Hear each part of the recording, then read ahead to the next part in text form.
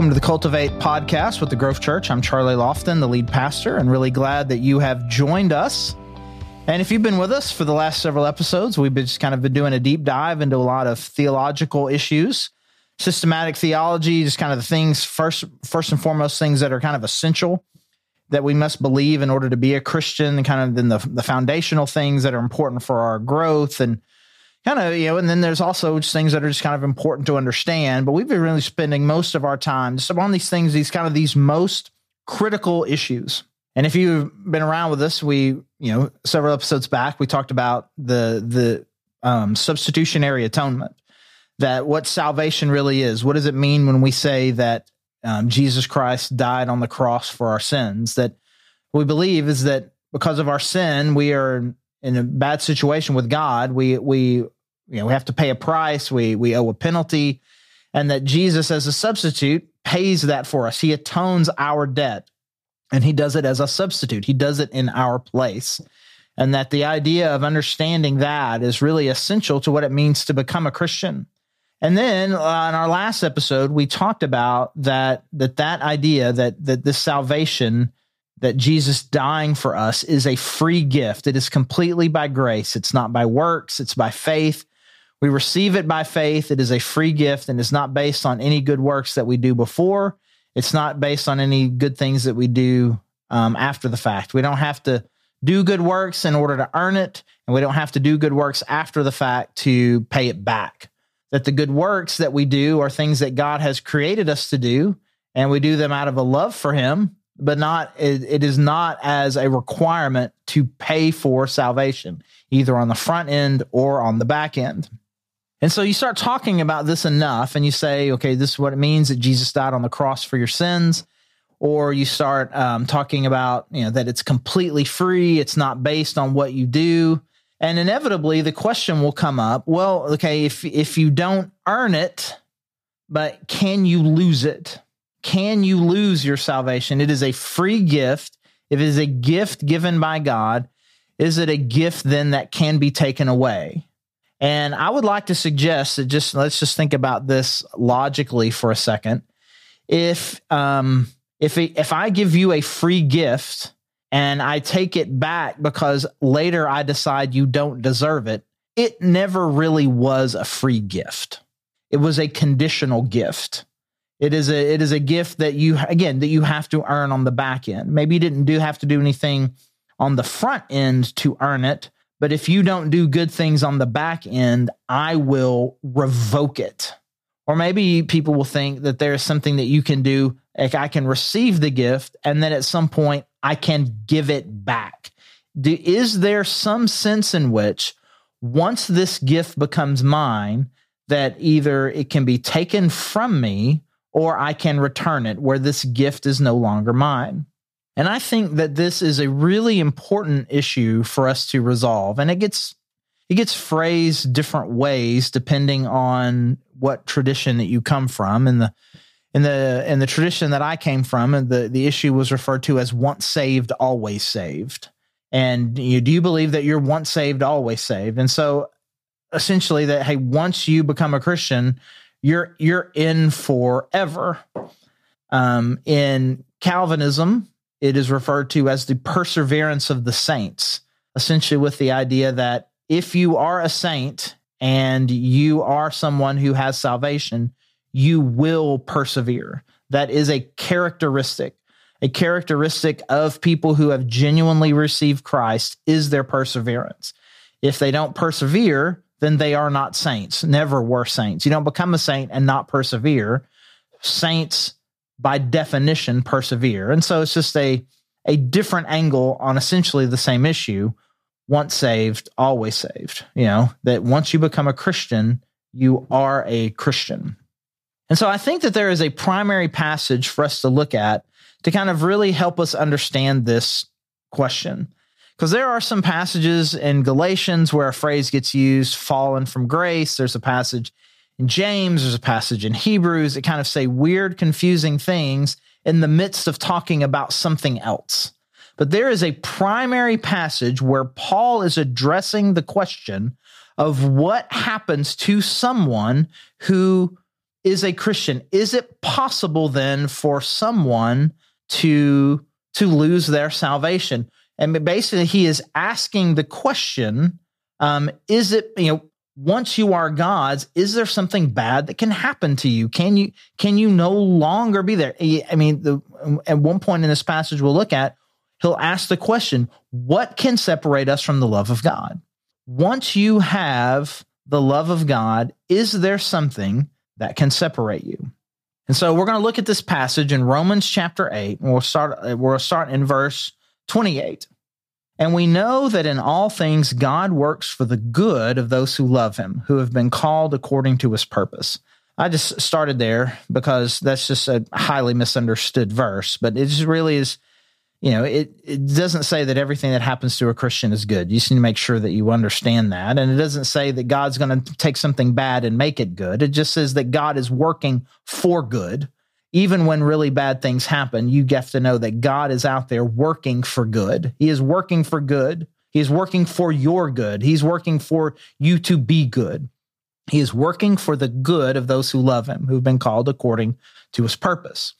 Verse 29, for those God foreknew, he also predestined to be conformed to the image of his Son, that he might be firstborn among many brothers and sisters. And those he predestined, he also called. Those he called, he also justified. Those he justified, he also glorified.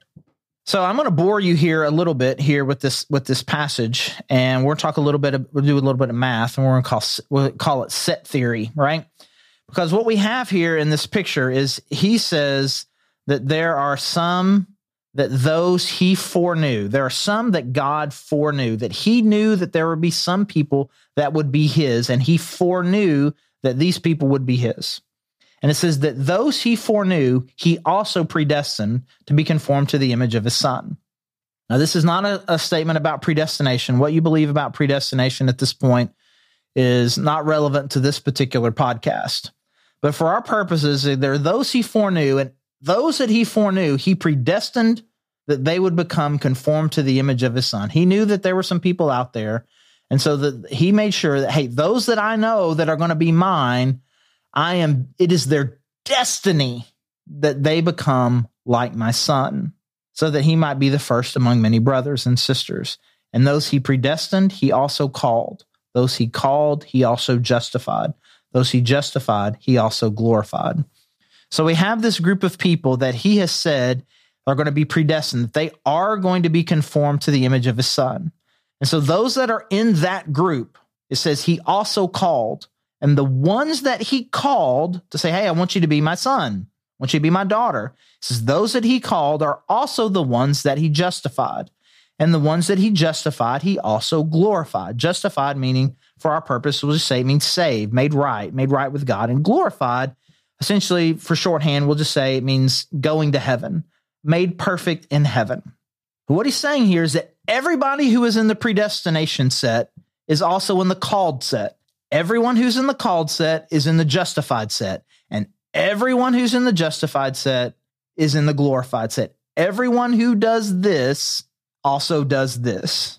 And so it's really important. There's no point along the way where he says, and those he predestined, most of them he called, and most of those he called will be justified, and a good number of those he justified will also be glorified. Essentially, every group, the predestined, the called, the justified, and the glorified, they're all the same group. There's no one that falls out of that group. If you are in one of those groups, you are in all of those groups.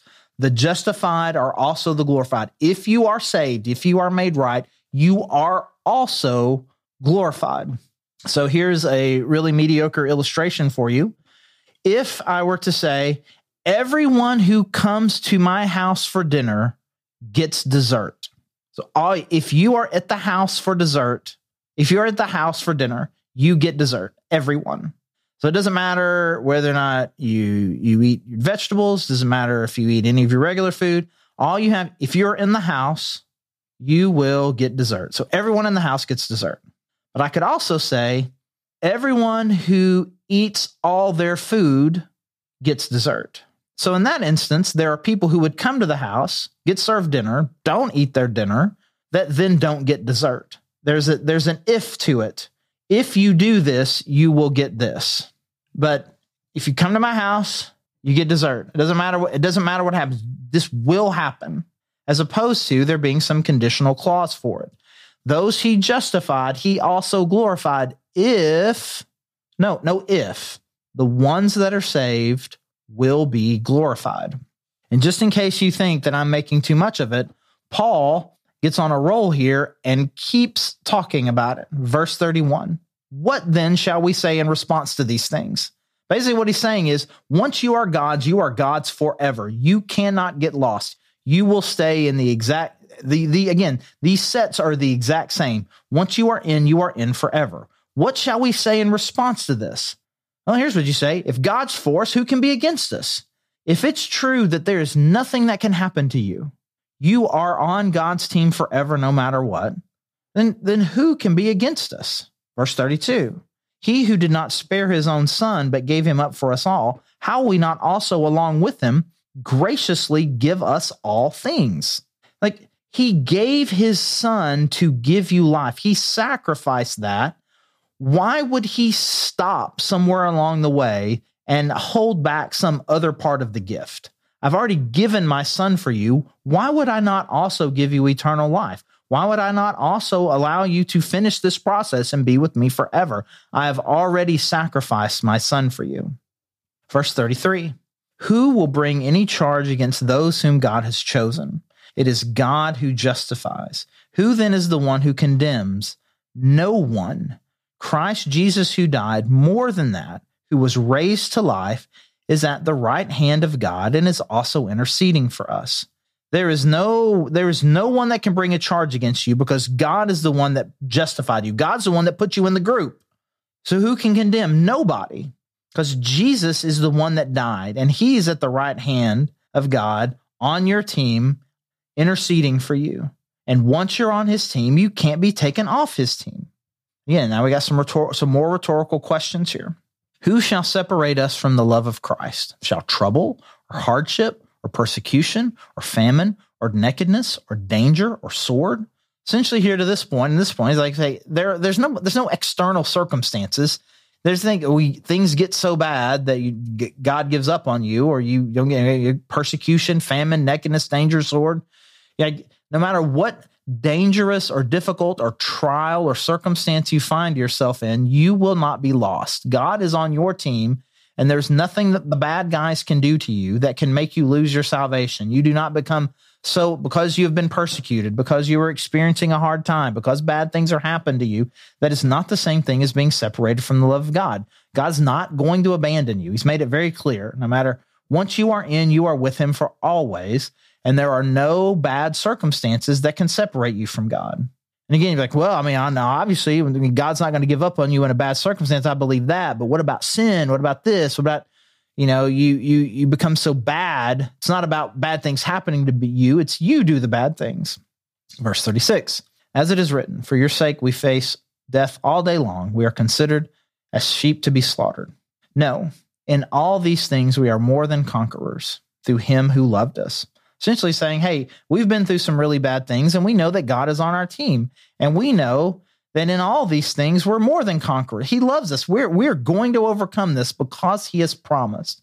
But then he expands the thought even further in verse 38. For I am convinced that neither death nor life, angels nor demons, neither the present nor the future, nor any powers, neither height nor depth, nor anything else in all creation will be able to separate us from the love of God that is in Christ Jesus our Lord. So essentially, he makes as an exhaustive list as possible to say of all the things that are not capable of separating you from the love of God.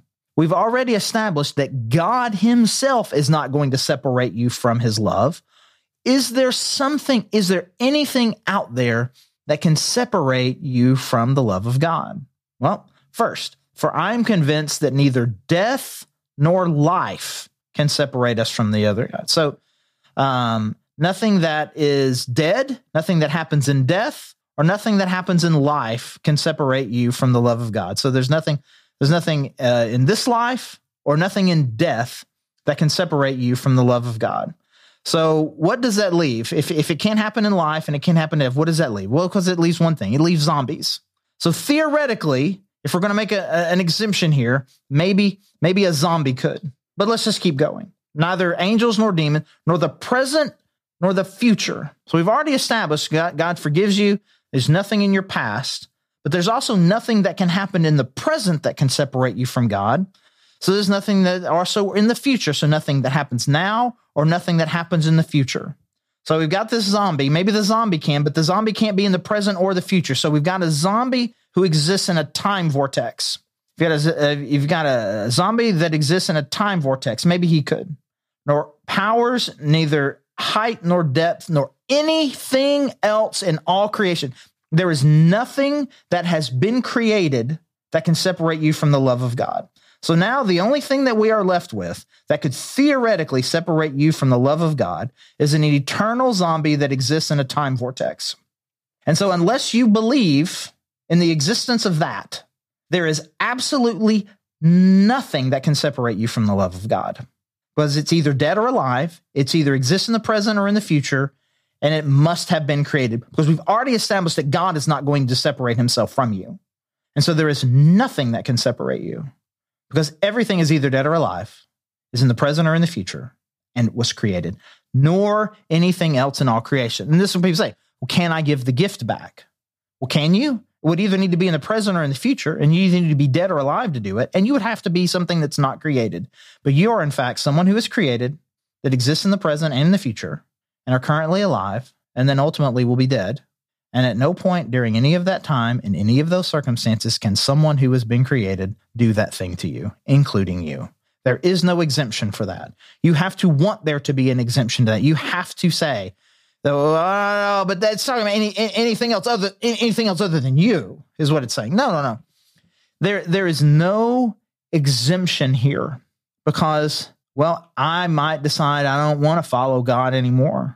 Well, that's life. Sometimes that happens in life, but life can't separate you from God. And that will happen. That would theoretically happen in the future. And in the future, nothing that's going to happen in the future can separate you from God. Even if you want to make some exemption that you yourself are not referred to as anything else in all creation, the things that you're talking about, the fears that you might have of how you might lose your salvation or you might give up on God or God gives up on you in some way, you're saying there's nothing in life. And those kinds of circumstances happen in life. And those things would theoretically happen in the future. And he's saying that there is nothing in this life or in your future that can separate you from the love of God. And so I find that the most often response that I get to this is what I've now just kind of referred to as Uncle Joe. And it's amazing how many people have Uncle Joes and how the Uncle Joe has a very similar story. So Uncle Joe, man, you know what my Uncle Joe, man, Uncle Joe, man, he was a Sunday school teacher and he was married and he raised his kids and he was a good Christian. And then just one day he decided he was an atheist and he ran off with his secretary. You saying he's still a Christian? And the easiest response to that is, I don't know your Uncle Joe. Don't know him, never did know him. I'm not going to say I don't want to know him, but I don't know him. I don't know anything about his circumstance. It's not up for me to know the ins and outs of whether or not he was you can't say he wasn't a Christian. He went to church every week and he was in Sunday school. He was a teacher. He did all these good things and he was a good family man. Man, lots of people can pretend for a really, really long time. Well, he wasn't pretending. It was a genuine. He made a genuine faith. Well, if he made a genuine statement of faith and he genuinely was justified, then he is definitely fallen away, but that's not the same thing as he's lost his salvation.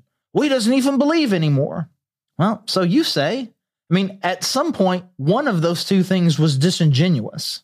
And again, we cannot base what we believe based on your anecdotal approach to one particular person's story, which is why most people will prefer now to use the more Calvinistic phrase, perseverance of the saints, versus the more traditional, say, Southern Baptist expression, once saved, always saved.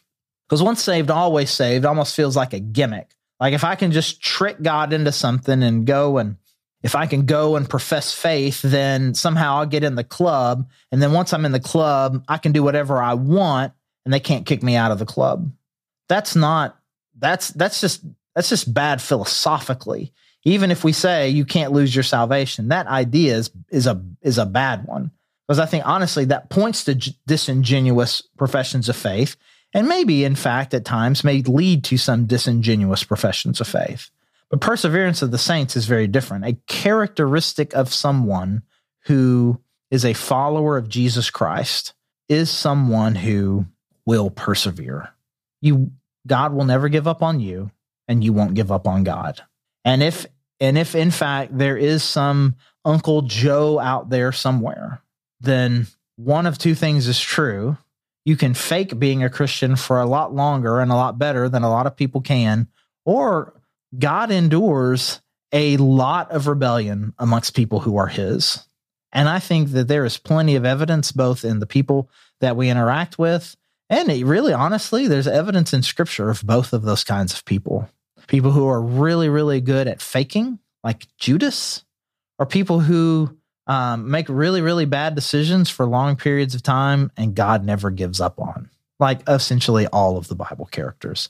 And I think the prodigal son story is relevant here too. A father who never gives up on his son and is always looking for him to be back. Oh, but what if the son had died with those pigs? Like, again, we don't base our theology based on the hypothetical scenarios that happen in parables. We base our theology based on clear teachings of Scripture. And Romans 8, again, very clearly could not say it more clear. It would not be possible for Paul to say this more clearly when he says that there is nothing in this life or the next, nothing in your present or your future that can separate you from the love of God. And while some people may hear that and think, I've got a blank check then to do whatever I want, I think the very normal response that we have to an undying, unchanging love of God is more and more worship. And so while there may be some people, again, who are crafty enough to think that somehow that this is an excuse for really bad behavior, it is in fact meant as the opposite and will elicit in God's people the opposite response.